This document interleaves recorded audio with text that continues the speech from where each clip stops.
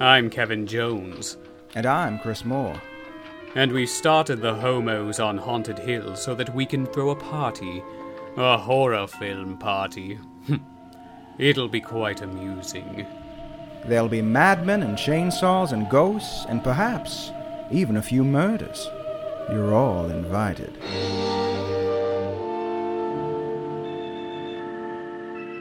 Did you know that this movie's a clusterfuck? That I did know, Chris. This is the first question you've asked me that I actually knew the answer to. It is clusterfuckery city, this film. Color of Night from the mid-90s. Big budget film from Hollywood Pictures. Prestige big picture. Name cast. Yeah. Prestige, indeed. I mean, they did, The Hand That Rocks the Cradle and Medicine Man. I mean, the prestige factor alone is stunning.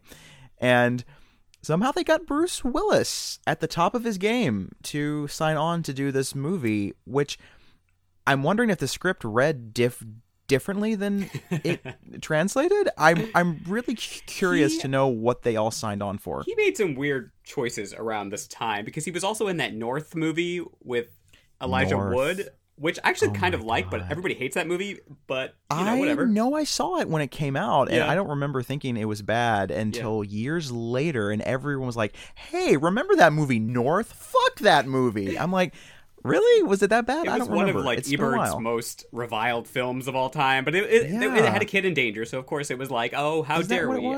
I don't know. I haven't seen it in a long time, but I remember it just being really weird and liking it as a kid because it was really fucking weird. So I don't know. Didn't he play like a bunny or something in that movie? Something like that, yeah, like an imaginary friend or something. Like a bunny suit. Yeah. See, that sounds like fun to me. Yeah. I don't know why. Yeah.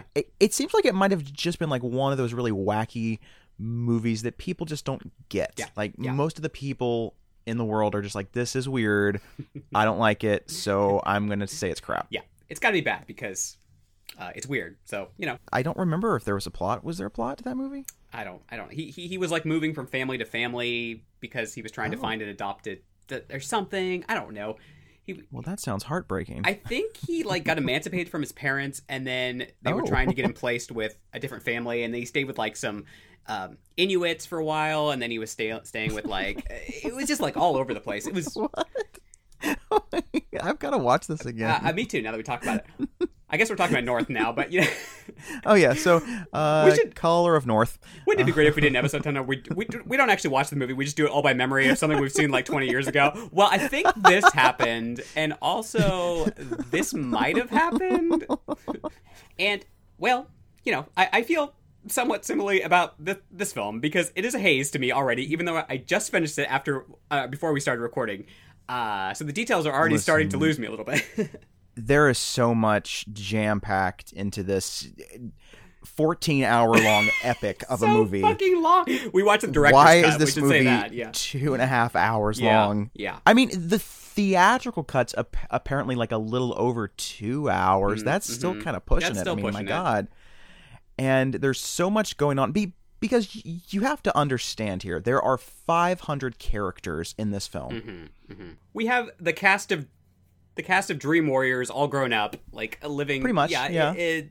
Each with a very individualized personality and their own life problems, and yet I don't feel like I know them, even though I'm seeing things that are happening to them. I don't. No. Yeah. I don't even feel like I know the main character, which is Bruce. Who is he? Willis. Yeah. I mean, he has suffered a traumatic event, and he comes to help out his partner and friend, and gets involved in a murder mystery. But throughout the course, it's just like, what's his arc? Yeah. What is his arc? And I mean, he does have an arc in the sense that, well, you see, he's lost his sense of being able to see the color red. But at the end of the film, he can see red again. Oh my God. Why? I do not know. I don't get it. It's never explained. I feel like this director just watched a lot of like Italian giallo and was like, let what if I could do that? Like I could try that. Yeah. But like I can't make it as like gory or interesting because it's an American studio film. But like I can definitely has that vibe. Yeah, I get a lot of like Tenebrae from like that first kill. Oh, totally. The like yes, the very first it's kill. nasty. Like, very yeah. It's even shot kind of the same there, where you know he goes through the glass, and then his head kind of like, you know, flies out, and he's, you know, it kind of looks like that scene where the bisexual girl in the towel's killed in Tenebrae. It does, yeah. It looks a lot like that, and it and then they have all the like really fun split diopter shots, which is just like from like every Brian De Palma movie ever. And I love it. Yeah. And so it's kind of a stylish little movie for a mid-90s Hollywood film. You know, it takes some big risks for a Hollywood film. It does. They're just like sporadic, I guess I should say. Like it's like somebody will die and it'll take like an hour and a half before the next person dies. Like that is a problem. I feel like they could have killed off a few more people from the group. Yeah. I feel like they should have. Yeah. Because like in the end, they could have just figured out the big twist with like three of them left in the room. Totally. Like they didn't all have to be there. Yeah, it seems like you couldn't really decide whether to make it an actual horror film or I don't know, some kind of psychological drama that just somebody just happens to die here and somebody dies here an hour later, and maybe, you know, I don't know. Maybe we should pause on that. Yes. And we don't really have a... Stick a pin in that. Put a pin in that. We don't have a full topic of the week this week because we do not. Our wheel is tired, okay? She's been through a lot. She's exhausted. Let her rest, okay? She just got through Valentine's Day. So got a girl some slack. We'll give her a break, and we'll just talk about, I don't know, some stuff maybe we watched recently that we just want to talk about briefly, you know? Yeah. You were watching some 90s stuff, right? I did. I rewatched some 90s stuff. I was doing a little challenge on the Instagram about 90s horror, and not my favorite decade, but there's some stuff I hadn't seen either in a while or never. Like I watched a film called Fear starring Ali Sheedy as a psychic who helps people find a killer, and that was actually fun. That was like a nice sort of safe thriller. I'm sure it used to play on Lifetime. That's kind been on my of radar movie. for a long time. Yeah, I would recommend it. It also has a big finale that takes place at a theme park, and who doesn't love that? Ooh. You know, yes. There's some Ferris wheel fear, if you will. That's interesting because the Reese Witherspoon Fear also has a very oh boy, does it an iconic scene at a amusement little park. Finger banging action. Yeah. And I also watched Wishmaster 2. I'd only seen the first one, and I'd never really loved the first one, but I was like, I'm going to try number 2. And I'm going to tell you, there's a scene where an old woman at a casino farts out a bunch of coins. I vaguely recall this, yes. And I haven't laughed that hard in a while, so thank you, bold filmmakers of Wishmaster 2. It comes with like farting sounds, and I was like, okay, this is supposed to be a comedy, yes, because you don't add fart sounds unless you're trying to get a laugh, right? I don't get it. Yeah, maybe some cymbal crashes in there with that too. Yeah, something like that, but it was a hoot. They used to play on like Sci-Fi a lot or some channel, and I would binge the series, but I don't remember much about. I remember the first one somewhat more because it was the original and everything. Yeah. But there's just not much there. I mean, I like that they tried to sort of create another iconic franchise. It just didn't work. You know, it's not. An attempt was franchise made. material. Yeah, in the 90s when they were still trying to make new things. Remember that? Oh, wasn't that nice? The way we were. New things made by Hollywood studios doesn't happen anymore because it blows. It was nice of Barbara to stop by today and.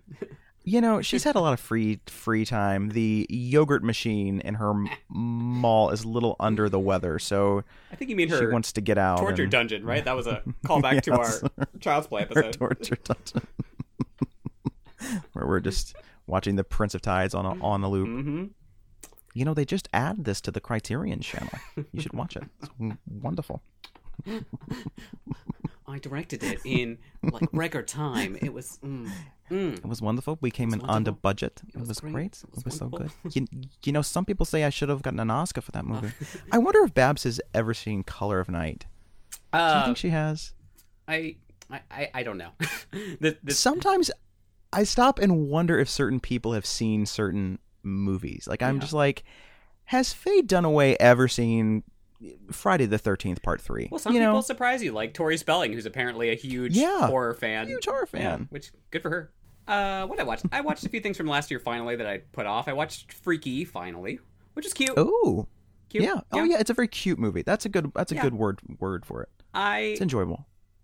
I have kind of reached the point with Christopher Landon where I'm like, are you going to ever make any real horror anymore? Like, I enjoyed this, but I'm also like, it's like the gore is there. The kills are there. Oh, yeah. Still doesn't feel like a horror movie to me. Feels like a dark comedy, which is fine. Yeah. Because that's what it is. Yeah. But like, it's goofy. Yeah. But like when people come out and they're like, oh, my favorite slasher is like Freaky and Happy Death Day. I'm like, are those slashers? I mean, I guess. I mean, like, people get slashed. People are getting slashed. Yeah. Yeah. I mean, because like, you know, they compare these to like Scream and stuff. Yeah. But when you think about it, Scream, as a kid, I never really thought it was funny. I just thought it was like, I actually thought Scream was terrifying when I first saw it. So I never really got the humor until I was a little older. Yeah. So I still just kind of consider that to be like a straight slasher because the mystery element still works and there's still a sense of danger. There's still the danger, yeah. Built up suspense and tension. Yeah. And yeah, it feels like a horror film to me as well. More so than a horror comedy. Like, I wouldn't even go quite as far as say it's a horror comedy. Yes, there's quite a bit of tongue-in-cheek, references and everything else, but it still feels like it's just kind of a dark comedy, a horror film in its own right. Whereas this feels more like, I don't know, like The Hot Chick mixed with like I don't know, just a hint of horror. And it's just weird because it's like, yeah, the kills are there, like they're cool, but I still just like, is it a horror film? I don't know. Yeah, it's just, I enjoy the Christopher Landon films a lot, but not as horror films. They're basically just dark comedies to me. Yeah. And I guess I'm just a little afraid that, like, I just would love to see more from him at this point. Like, I know he directed one of the Paranormal Activity movies, so I know he can direct, like, actual horror. It just feels like we've got to this place where slashers, well, we don't see too many slashers at the studio level, period, but either they can be really fucking serious, or they can be these camp dark comedies. And I'm like, I would just love to see we get back to some form of like the late 90s, like, where it still feels like a slasher movie, but also has some comedy in there. I don't know, Yeah, I don't know. Slashers are just neglected. And I kept thinking when Halloween came out and was like a really big hit, I thought, okay, surely they're going to start to just churn out the slashers nonstop. And that's been what? That was 2018, so it's 3 years.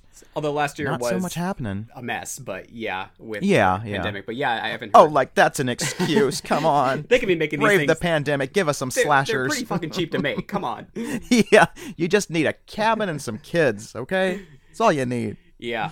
They're just they're weird dark comedies because, like, I don't put them in the same box as something like Heathers or like Death Becomes Her even.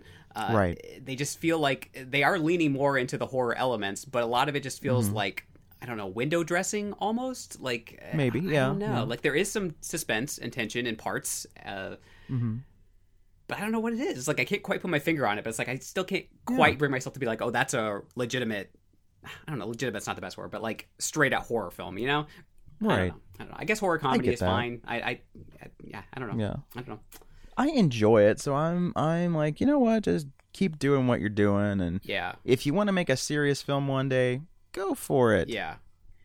I'm just afraid that that's all we're gonna get when it comes to slashers is these dark comedy things, and I don't know. I think that's good. I also watched The Grudge, which was fine, the 2021, and I don't know. John Cho is hot, so that's all I really need. And you don't ask for much. I don't ask for much. Look, I'm a big apologist when it comes to supernatural thrillers. I think I've told you this. Like, I can watch pretty much any of them and be fine. It kept my attention. I've heard a lot of people say just it's terrible, and I'm like, I don't know. it has too many characters and too many plot lines going on, but so does the entire franchise. It's just a franchise that's true. like that. So, Yeah. you know. I like the first two, the ones with Sarah Michelle Gellar. I saw them in the theater. They're okay. Yeah. They were fine, you know? Yeah. I rewatched one recently and didn't really hold up as well as I wanted it to, but... Yeah, I don't know. mean, they're just... It was a certain time. Well, The Ring was great, and... I like The Ring. Coming off The Ring, I was like, oh, this is going to be wonderful. And I was like, oh, it's scary. Yeah. Like, it's scarier than The Ring is, I think, but that's about it. I don't know. Really? You think it's scary? I think so. The Ring only has like one big scare scene at the very end. It has a lot of mood and atmosphere, but then maybe that's what I responded to the most, was just the dread. Yeah. You know, I feel like there was a lot of dread in that film, and I did think The Grudge was scary thoaright The Grudge has like that scene where the she gets in the bed and she pulls it open and it's like it's there, and I don't know. I thought it was scarier, but I mean, I like The Ring a lot better, obviously, but I also don't watch. I think The Ring's probably a stronger script, I guess. Yeah. Oh, totally, totally. Because it doesn't have like 50 characters that it's trying to balance with and going back in time and everything. Like, I get the idea behind it, but it's like, okay, it's a little much. It's like Pulp Fiction, but with ghosts. It is. It's fascinating how like Japanese culture has been influenced by American culture and vice versa sometimes, and things like that. And you're like, oh, you hear someone like make this, like, what film did I read was getting a remake in Japan right now? Oh, Cube. Yeah, which is fascinating. I was like, from like 97. Yeah, that's interesting. such a weird movie to remake, and like that. I'm interested to see how that turned out, because I think I liked the first one. I did way back when. Yeah, I like it. I haven't seen it since. I watched it last summer because I got bored and it was pretty good. Oh yeah. So I think I need to holds up. re-watch that then. Yeah. I don't know. That was also on Sci-Fi all the fucking time. It was one of those. Yeah, that was always there. That and The Faculty. This is the cinema event. We're watching Cube. I'm like, oh great. What else is new? Yeah. What else? You're always playing fucking Cube. Oh look, we got Child's Play 3 coming up next. Great. Child's Play 3. I'm out. But then they would play like Psycho 3, and I was like, I'm back in. Yeah. They love to play part 3s. It was always like Psycho 3, Poltergeist 3, a Nightmare on Elm Street 3. Yeah. It's like, what is your obsession with 3s? Never Halloween 3, though. Interesting. That's true. Choices, yeah, I didn't see that until I was older, anyway. That was never on TV. Yeah. Ever. I don't know why. Shameful against the Irish, that's why. Acknowledge your problematic past, okay? Yeah. Come on. That's why you didn't play Halloween 3. You don't like Irish people. We get it. You want me Lucky Charms. I get it.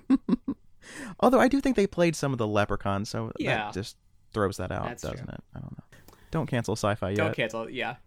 You know what Sci-Fi didn't play all the time? I have an Color idea. Of Night. Oh, I did not see that coming.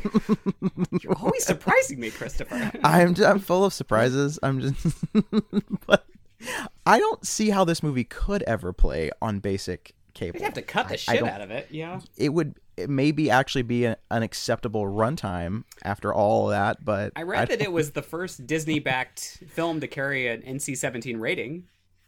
It was for a second, yeah. They did eventually cut it down to an R. Yep, they did. There's a story behind that. Because, oh boy, this movie has stories. It does.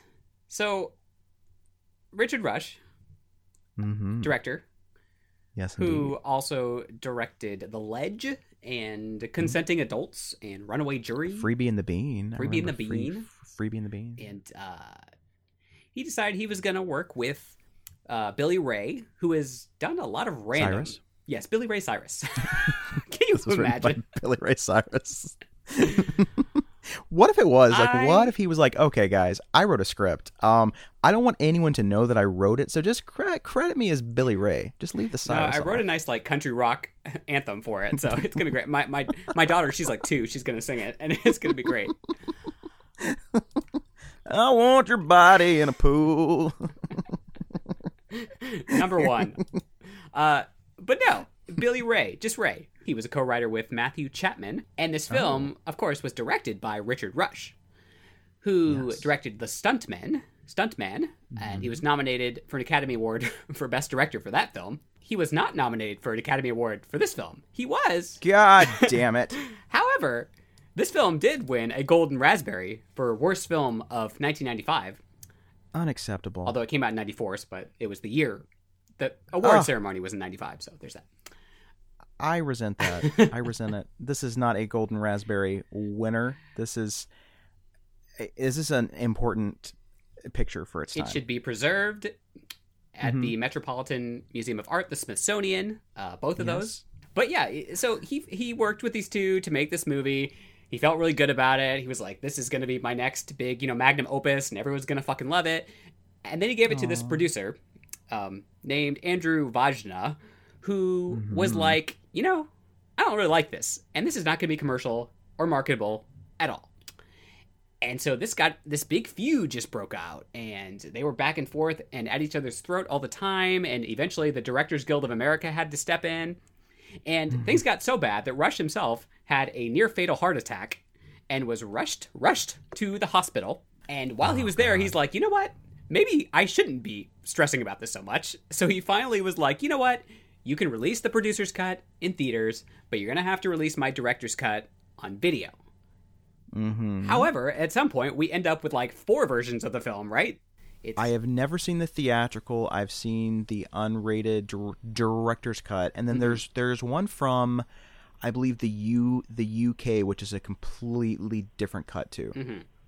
I've seen that one too. That has a little bit more penis action, actually. Yes, check that one out.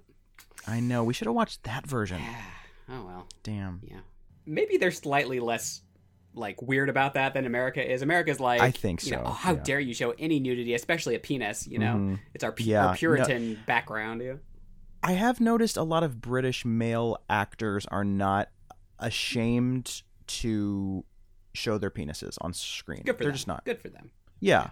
I think it's got to have something to do with just the lifestyle there. They're just like, it's just a penis. Calm down. So yeah, the film opened at number 4 at the box office in August 1994. It earned, that's not too bad. Yeah, $19.7 million against a $40 million budget.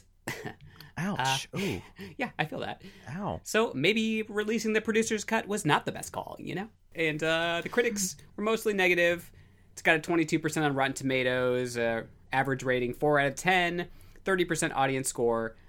Not a lot of love for the film. Roger Ebert was like, he was just stupefied. Like his exact word was, I was frankly stupefied.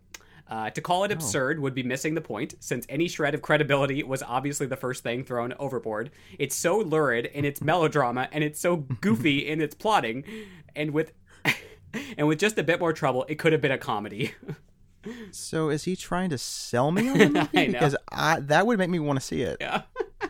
And you know what? He's not wrong. He's not wrong here. It is ridiculous. It's nuts. It's nuts in a way that is lurid, but also languid, and takes its time at establishing the craziness. Oh yeah. Whereas, most of a movie like this would usually be like 90 minutes and just fucking balls to the wall for 90 minutes. Whereas this is, it's just gonna take some time. It's gonna pull back and let you spend time with these characters, not really learn anything about them, but spend time with them. And there's just long scenes where we're in therapy with these characters. We don't really learn much about them. We learn what their little tics are and mannerisms and problems, but not really who they are. No, we just learn like, well, Sandra likes to shop and marries older men. Mm-hmm. That's about it. That's about it. She has a new potential lover. She's yes, experimenting with her sexuality here. Then like Buck is like, you used to be a cop, but he just kind of angry now. That's his really only character trait. He's just really angry. Yeah. Mm-hmm. And like Clark is just obsessive compulsive and a lawyer who's currently not working.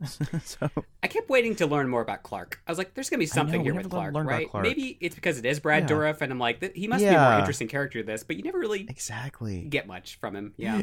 And then you have Casey, who's just also kind of surly and sarcastic, and is an artist of some sort.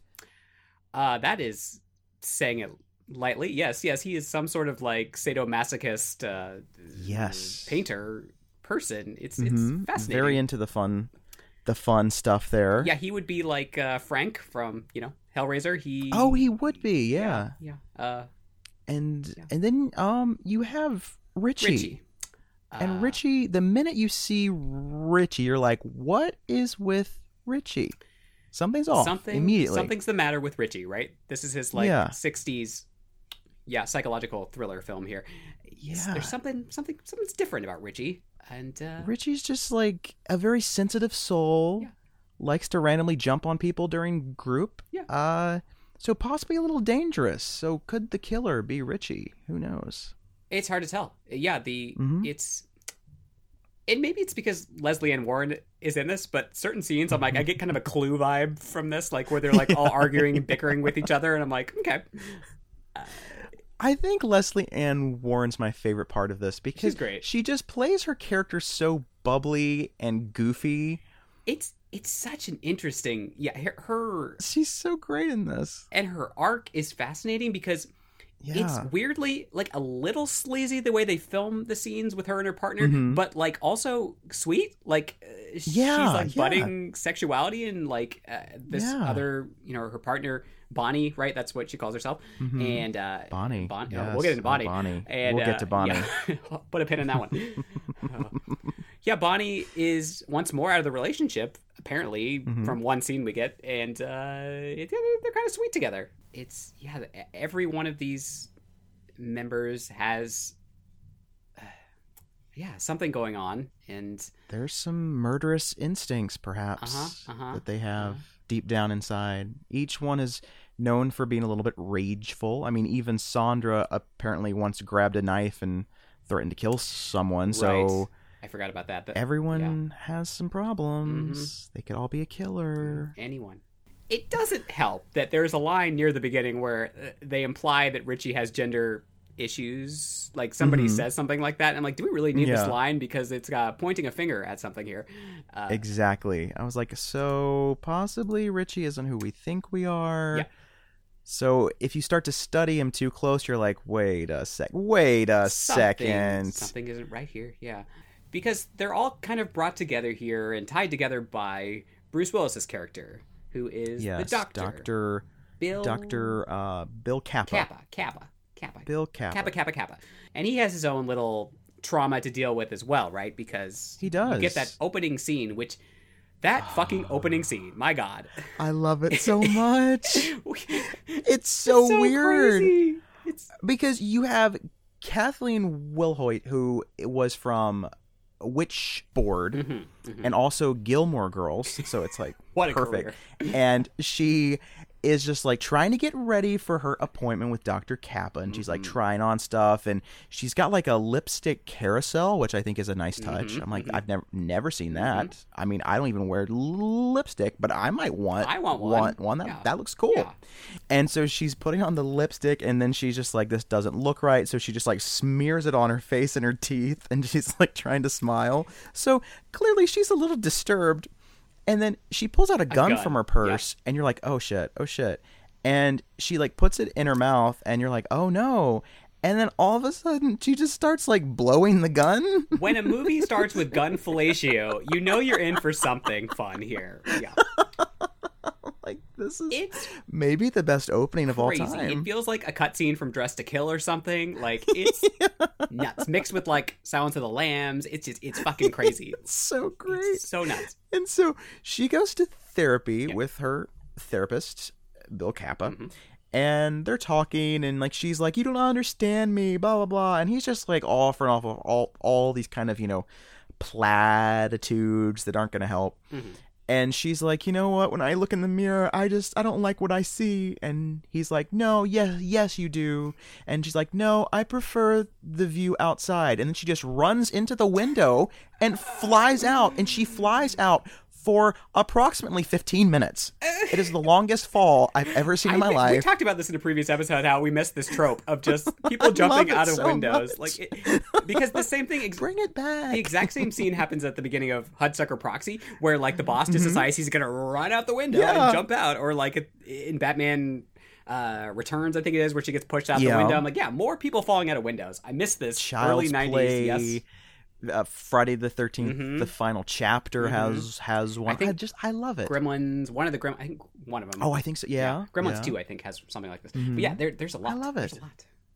So her body goes smack on the sidewalk, and as he looks down and sees the pool of red blood surrounding her, all of a sudden he's like, wait a second, that's not red anymore, that's turning gray. I can't see red anymore. My God. Like, oh no. And he goes to see, I guess it's like his shrink or like his mentor, who just kind of shows up at the most random parts of the film. Like, I don't even think he needs to be in the film because he doesn't really help. And he's just like, I still don't know why I can't see red. And he's all like, well, you're just gonna have to figure it out because red means rage and maybe you need to work something. It's like, I don't know what's happening. And that's when he decides to go and help out his friend Bob, who lives in L.A. The City of Angels. And they're old friends from college. He's also a psychiatrist. And Bob has this group of interesting characters who he all meets, and of course we've just discussed them all. Yeah. And once they get back to Bob's house, he's like, yeah, so I've got all this security here because I've been getting these threatening notes, and I know it's someone from this particular group. I just know it because everything about these notes points to stuff that we've talked about. Yeah. And it's not far too long after that he's brutally murdered in his office at night.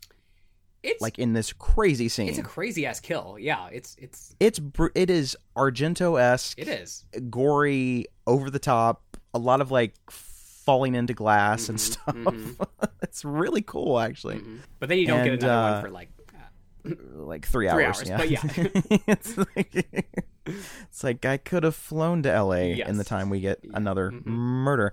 And so for some reason, Bill's like, I'm going to stay here because I think this group needs me. They need me too.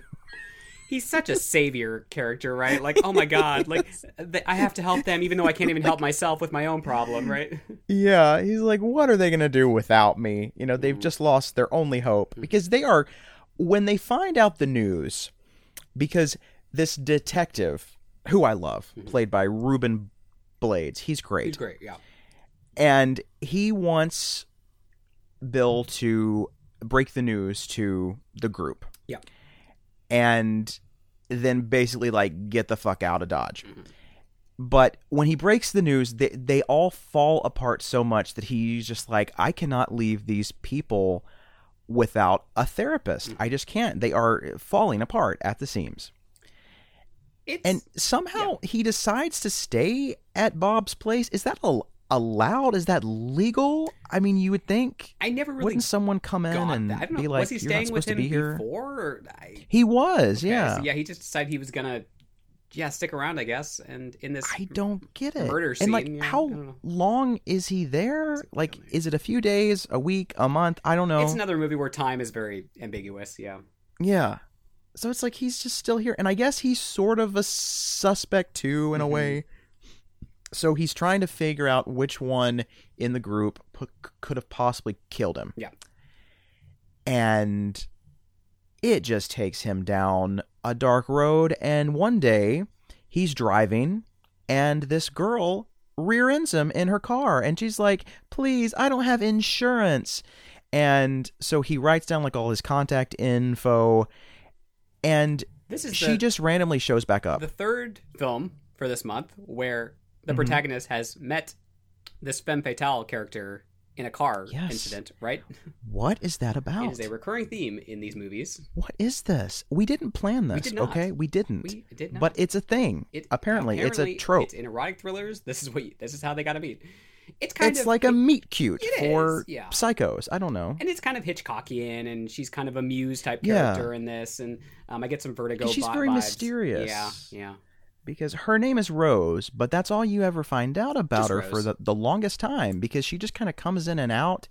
And I'd like to address the way Bruce Willis's character narrates every time she comes in. What the fuck is that? Where, like, she'll come in and he'll be like, there she is, coming in with a backpack, looking younger than she actually is. She looks at him, stares for a moment, and keeps moving. I'm like, Bruce, you do know you're not supposed to memorize the stage directions, right? Like, what is that? Like, did they just leave them in? Like, oh, it's cool. That feels we like it. A Bruce it's thing stylish. To me. Like, maybe he just like, yeah. I'm just going to add this in and see how this plays. It's so weird. It's like a weird, like, film noir kind of touch. Yeah. Like, there she was, the dame with legs to kill for. Yeah. Holding a MacGuffin in her hand. And she just, like, shows up at the house. And she's like, so are we going on a date or what? Mm-hmm. And he's like, okay, person I don't know, let's go on a date. Yep, so they do that. Yeah. They do. And then, like, they make out. And she gets into a cab and shit, and it's like, you're not going to know where I live. She looks a little like Alyssa Milano to me in certain lightings. I'm like, I don't know why, but I can see that. I just get that vibe from her. Anyway. I can see that. Yes, she's Jane March, who's a beautiful lady. She's got a nice like theme song, too. They have a great love theme. We'll get to that, but yeah. The love theme. My God. Glorious. By, let's see, who did that? Dominique Christie, wasn't it? Frontier. Didn't she sing it? Oh yeah, she sang it, but the composer Dominic. Oh, the instrumental. Frontiere, who did the score for the movie. Yeah, it's an interesting score because sometimes it's very orchestral, and then all of a sudden it gets like really sort of synthy and like minimalist. And then sometimes it goes like full Danny Elfman, like when they're bickering later in the movie, where they're just like at each other's throats, and it's all over the place. It's really bizarre. It's a strange score, but it sort of fits the movie in a weird way because the opening is like this big like da da da da da, and then they have like the saxophones, like it's the early '90s when you got the saxophones in there. Yeah, that's god, and you're like, I'm in for an erotic treat. Mm-hmm. And then the score sort of morphs with the film, you know. Mm-hmm. And so Bill and Rose develop this sort of connection, this romantic connection. Mm-hmm. But she's keeping him at arm's length, and she doesn't really tell him that much about herself. But she can guess that he's a shrink. She's very good at guessing things. Mm-hmm. Oh yeah, that's her. She's like, you seem like a shrink to me, and he's like, how'd you know? She's very intuitive about things, and she likes to make people feel good about themselves, which will become a recurring theme here. But yes, boy, does she! Damn, and Lord. Also, for some reason, Bob keeps photo albums of naked women in his house, and that seems strange to the police officers, if I recall, or at least to Bill, and I don't know. That's just a little thing. It is very odd. Mm-hmm. It's very strange. Mm-hmm. And, he starts to talk to certain people involved with those in the group. Like, he talks to Richie's brother, Dale, who seems like a nurturing kind of guy at first. Dale. He works as a welder, I believe. Dale is a man of many, many talents, as we will discover. Oh, yes. He's very handy with a nail gun, too. Yeah, he's cute. Yeah. Yes. Sort of looks like Dylan Walsh a bit from the Stepfather remake, kind of. I was like, at first I was like, is that Dylan Walsh? Is that my boy Dylan? Is that you? Are you? Hey, boy. And so basically he wants him out of the group because he doesn't think that Richie needs any more psychological help, which, I mean, if you've met Richie, you're like, I think not. Like, he needs some help. The boy's got a couple tools loose in the shed. There's I'm mixing metaphors here, but yes. Screws loose. There's some things going on there. Yeah. He's got a couple of cards short of a, I don't know, ironing board. There you go.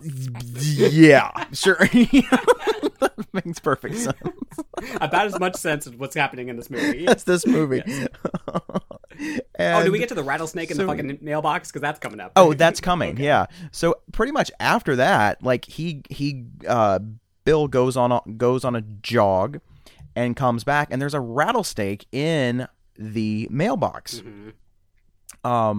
And he's like, someone did this. I know someone did this. And which happens all the time to me. Right? I mean, when I go to the mail, rattlesnake just pops. Not a day goes by. They're creepy, and he's like wearing no clothes either. He's like in these little skimpy running shorts, little shorts, super hot. But he's a about to wear a whole lot less. Yeah. Oh yeah, because that's like right after this. Like, the detective comes by and says some more stuff. Oh well, here's another lead. Blah blah. Yeah.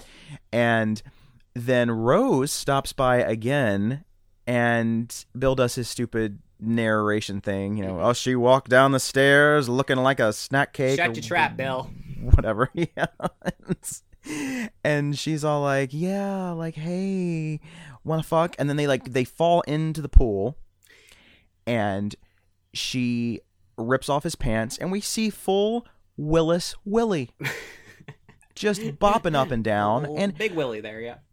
I would like to give him a hand because, first of all, most actors do not like to show penis. Yeah. But the fact he was willing to show penis in a pool where there could be a shrinkage situation. True. Is brave. He probably had hashtag brave. He probably had a stipulation in his contract that was like, that pool water cannot be above like it's gonna be warm. 70. It's gonna be warm. It cannot be below 70 degrees. And you know what? It looks like a perfectly lovely Willie. It is. And this is a congrats, Bruce. Glorious scene. My God. It goes on and on. It won. Well, it's not really an award, but Maxim magazine was like, oh my God, this is like the best sex scene in history. And I would agree with them. Yeah. And the director was like, oh my God, thank you so much. Because like, This is amazing. I think he was more proud of this than like anything else he's ever done. So thank you, Mom. Like, and I think the best thing about it, I mean, the scoring is so over the top and everything is just it gets bombastic. Insane. They fall into the pool to like cymbals crashing, and all of a sudden the saxes come in. And it's like, and there's just like drum beat throughout, and boom, boom, boom, sexy drum beat, and they're thrusting and bumping and grinding. There's sweat everywhere. They're just like sweaty and dirty and like gasping for air. I'm like, my God, you animals! And then they decide to take a little break just to get a little snack. Doesn't everyone take a snack break during sex? Is it just me? And you think, just me and Bruce? The scene's over. We're done. Yeah. Nope. Oh no, no. Go right back. Then they go into the shower. They're just like doing everything. I'm like, my God, you people are animals. Aren't you exhausted yet? My God. Like, how many hours has this been? Because it's now dark outside. Yeah. When it started, it looked like it was maybe like 2, 3 in the afternoon, maybe. Maybe that's now why it's like full on dark outside. Maybe that's why Bruce agrees to do this, because it showed that he's a virile man and he can keep it up for hours at a time. I can go all night. Just ask Demi. Yeah. You know, like Viagra was just starting to kick off at this time in history. Bob Dole was the I don't think he needed it, spokesperson. Honestly, I don't think Bruce needed it. I was gonna say Bruce was just all natural man right there. Mm-hmm. What a man! What a man! What a man! I mean, what a man Bruce Willis is, really. I mean, I might have rented this video a few too many times when I was in like middle school. That was always the thing with these erotic thrillers, right? It was like you could rent them as a kid and be like, "Ooh, this is sexy." It's not porn, but it's like pretty close. Like it's like. I mean, to me at the time, it was basically porn. I was like, "Wow." I used to rent Fatal Attraction all the time for similar. Yes. reasons. Not Fatal Attraction. Basic Instinct. Basic Instinct. Oh yeah. Because also both of those really, but you know. And now I'm not even like super into Michael Douglas, but at the time I was like, okay, well. You know, he gave us so much. He did. He gave gay kids so much. He did. Because I know a lot of gays that rented those all the time for the same reasons. Yeah. And now I'm like, I'm not really into him, but there's still a little slight attraction just because of the way we were. The way we were. I'm not going to sing again, but well, then I will. There's something You're welcome, there. everybody. There's something there. Blurry VHS tracking because I paused this video. Like, they must have thought I was the weirdest kid because I was just like, yes, I'll rent the Care Bears movie and Color of Night. Color of Night.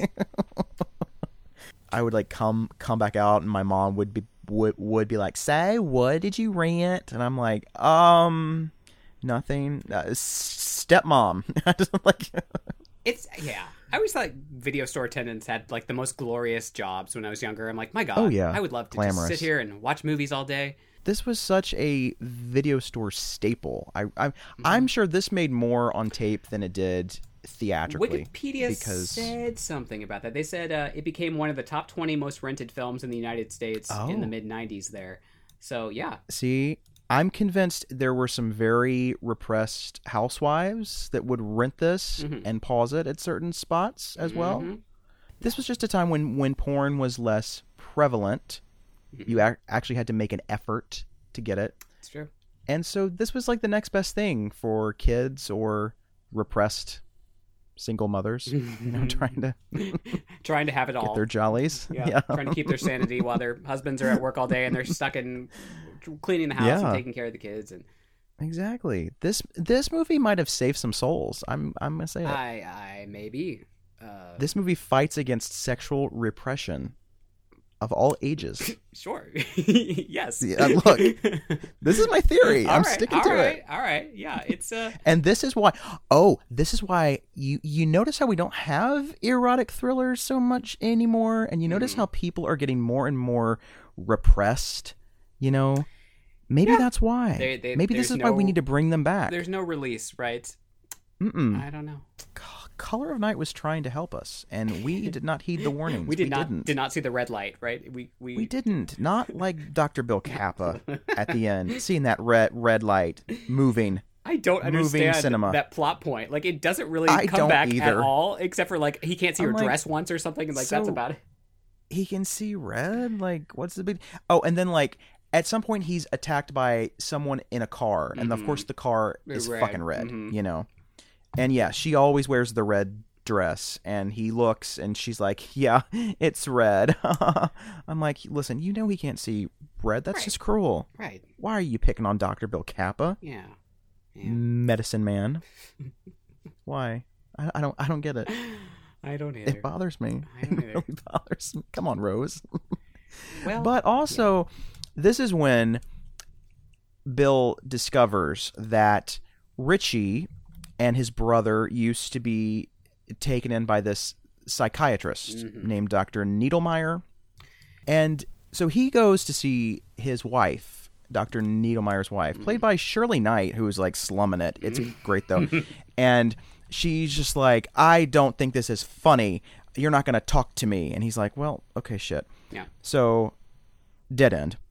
And in the meantime, Sandra has this friend named Bonnie, and they've been hanging out and shopping, and they'd like to get together and laugh and try on clothes completely naked. It's great. It's wonderful. Just gals on the town being best friends. And yet, it's weird because Bonnie looks very familiar.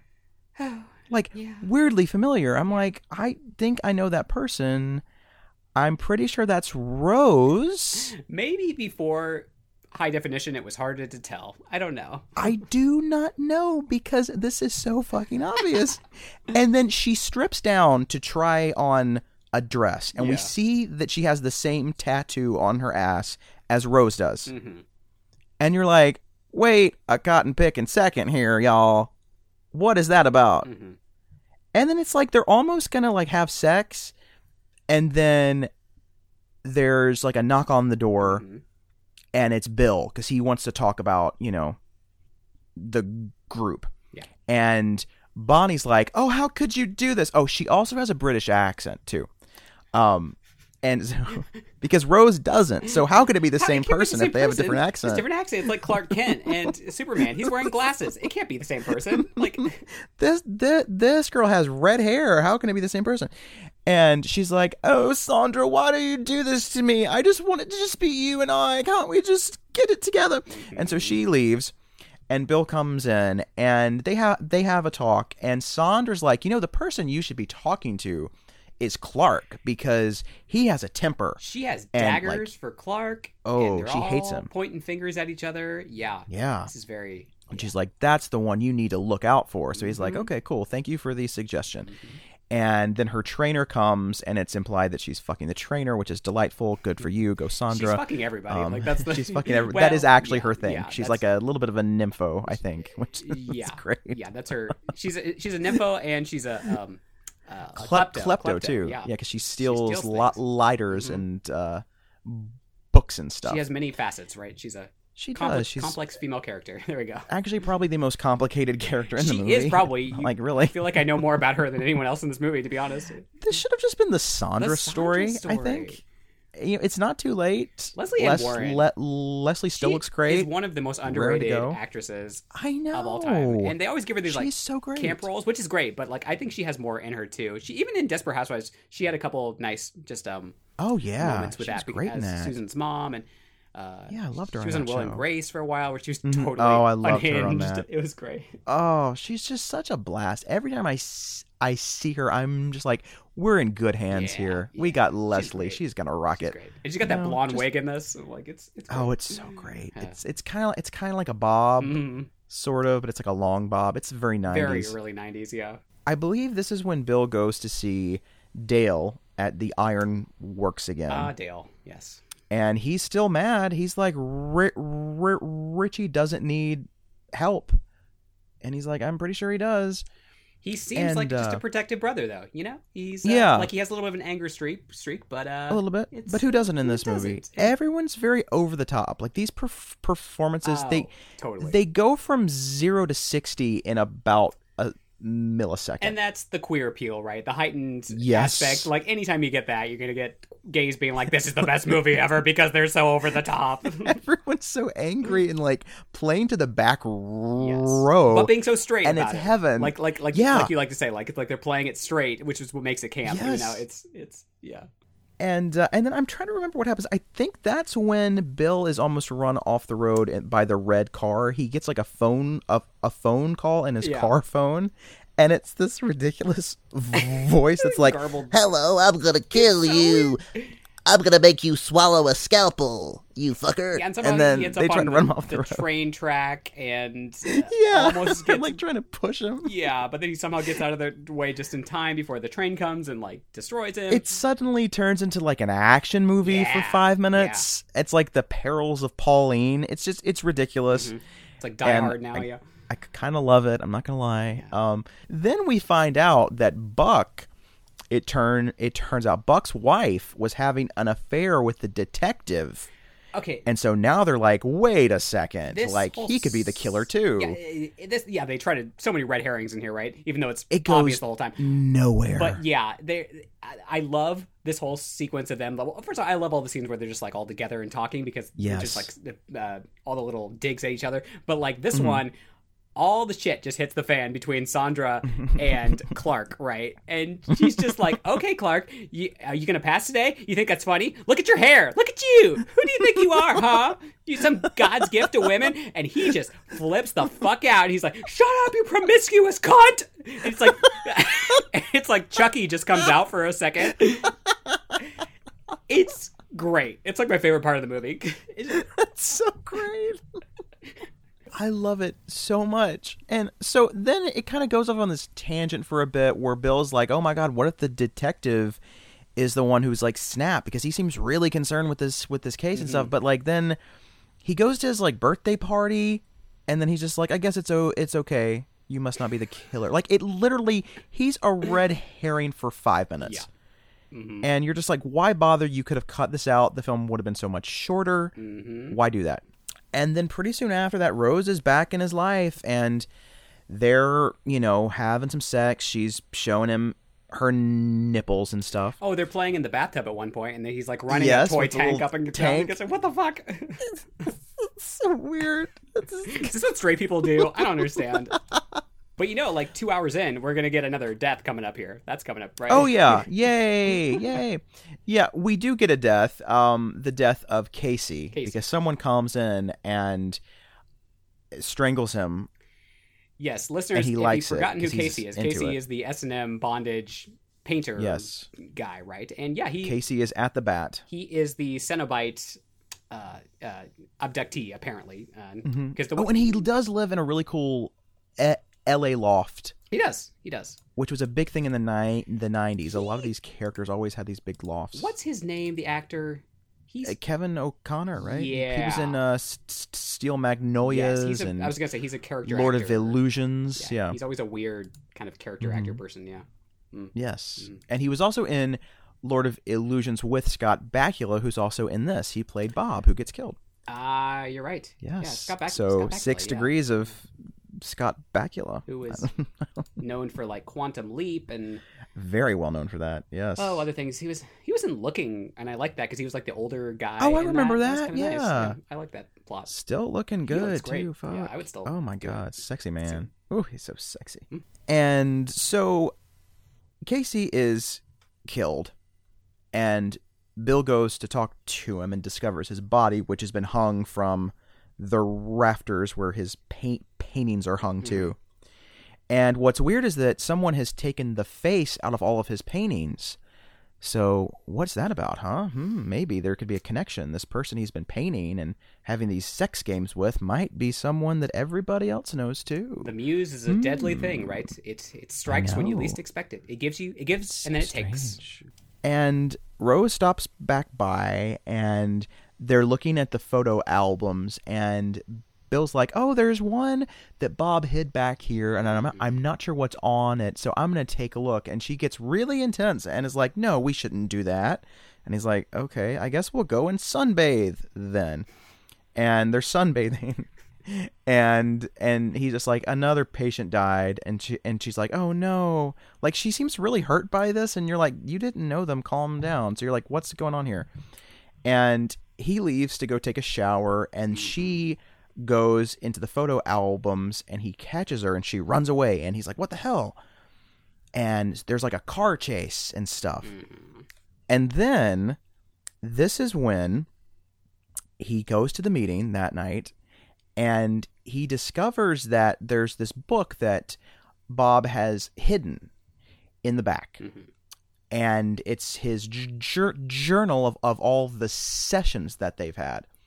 And Sandra has stolen it, but she's brought it back.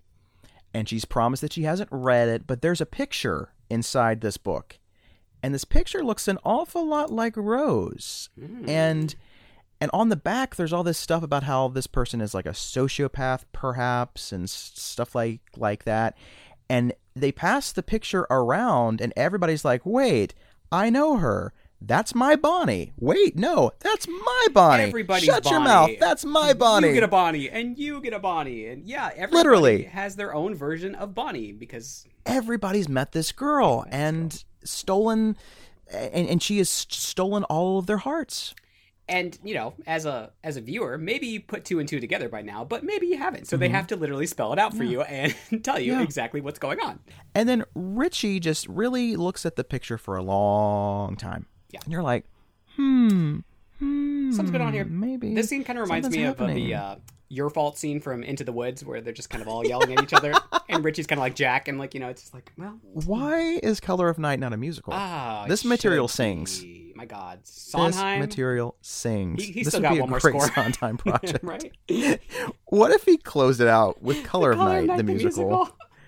I'd buy 15 tickets immediately. This is what's going to save Broadway when the pandemic's finally the erotic gone. Thriller musical. It's gonna Color of Night. And so now everybody knows that they have been duped, and the detective comes in, and he's like, you were the dumbest bunch of fuckers. Like, how did you not know? It was literally, you're a fucking psychiatrist, and you didn't fucking see this. It was literally right in front of your face the whole time. My God. He just, like, shames them all for being stupid. Yeah. He's like, you bunch of fucking daffodils. He always calls them daffodils for some reason. Yeah. I'm like, what? It doesn't make sense. No. And this is when Bill decides to go back to Mrs. Needlemeyer and get the full story. And this is when he discovers that Dale and Richie were molested by Dr. Needlemeyer back in the day. And the real twist is Richie has been dead for years. Dun, dun, oh dun. My gracious. And you're like, wait, hold the phone. That's crazy. We just saw him last night at the group. Oh, but no. He had the glasses, and that was him, right? Yeah, wait. And like the weird prosthetic mouth or whatever. And then she's like, but you know, they did have a sister. Her name was Rose. And you're like, no way. What? Wait a minute. They both start with R? That's so weird. That's crazy town. And so he decides to go to the ironworks at night.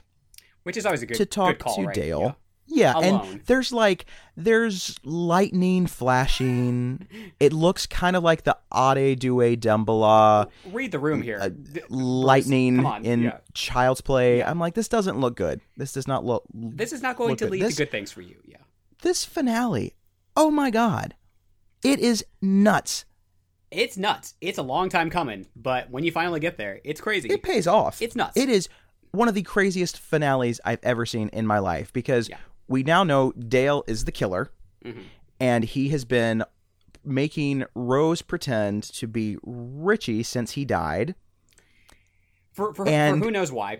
He just misses him, like, I guess. Yeah. See, so Bill walks in and he finds Richie, and he's like, Richie, calm down. I want to talk to Rose. And so he takes off the wig, and somehow her teeth change. So there's and I believe I read that originally they shot the film where she didn't have the prosthetic teeth for Richie, and they did a test screening, and everyone was like, this is clearly the same girl as Richie. So they had to go back in, give her the fake teeth, and all of that stuff, so that it was a little less obvious. So I can't even imagine what the first cut played like. It was probably just a comedy. Probably. Like, you guys don't know that this is the same person?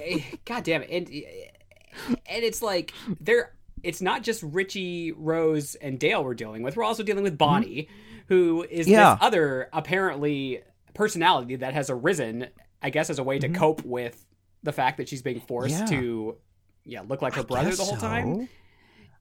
It's like an alter ego. I'm no psychologist. I only play one on TV, but, you know. And so this is when Rose kind of becomes herself again. But it's too late, because here comes Dale, and he's got a nail gun. And he has nailed her hands to a chair. Boy, has he. It's grisly. And so Bill helps her off of that by, like, just ripping the nails out with a hammer. But here comes Dale with the gun again. And the detective comes in too.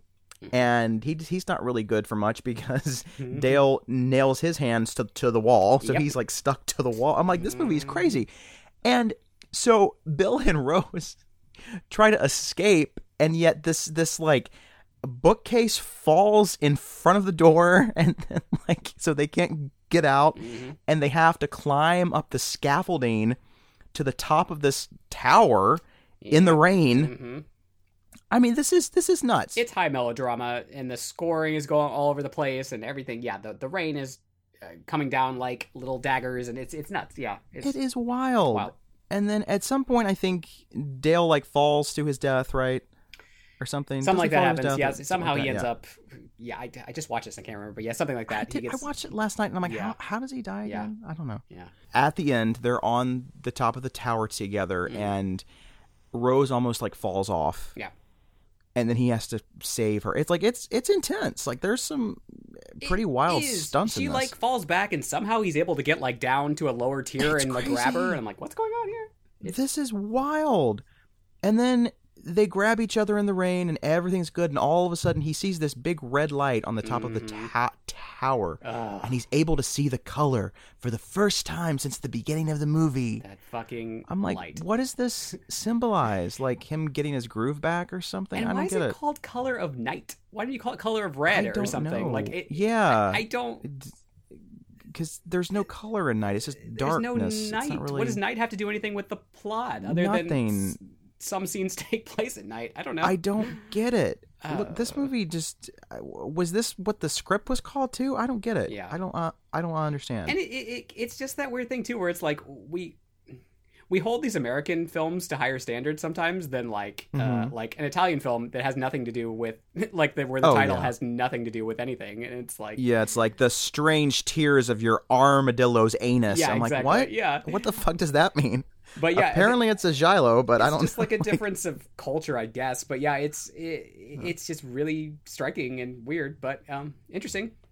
Yeah. Yeah, I mean, I do think if this movie had been made in Europe and it was an import, people would be like, "Is this art? Probably, yeah. They'd be like, this is beautiful. It's like, yeah, the script doesn't make sense. It doesn't have to. It's art. Yeah. But when it's an American film, they're like, wait a second, this is a little convoluted. This is true. This has a sturdy fan base now, I would say. A lot of people do appreciate this film, which is good. There's a lot of people who haven't nice seen to it. know that this was the first time I had seen it, which was interesting. Mm-hmm.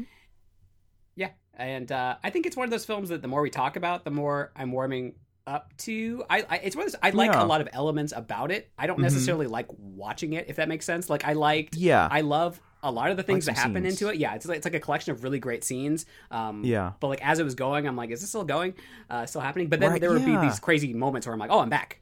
I'm back in the movie. So I think this movie might need like a fan cut. Yes. You know how people always put together those fan cut things? Yeah. This might benefit from that. Like if they could get it down to like 98 minutes, yeah, you know? I think that'd be nice. And just kind of see how it would still play. Because there's some stuff they could cut out completely and it wouldn't make a bit of difference. Yeah, I'm going to need all of Sandra's arc because she's great. But everybody else's, I don't really care. Do not delete a frame of her arc.